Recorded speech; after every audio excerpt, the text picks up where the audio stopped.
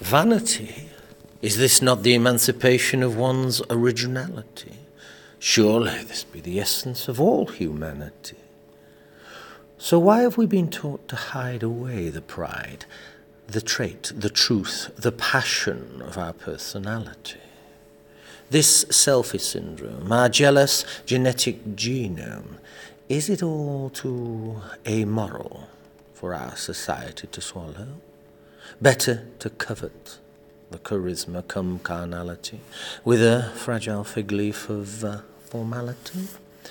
So how do you become a movie star, a beauty queen, a sporting hero, with your face upon the silver screen? Do you not bare the soul, bare your skin, and let loose the juice that they have been calling our sin?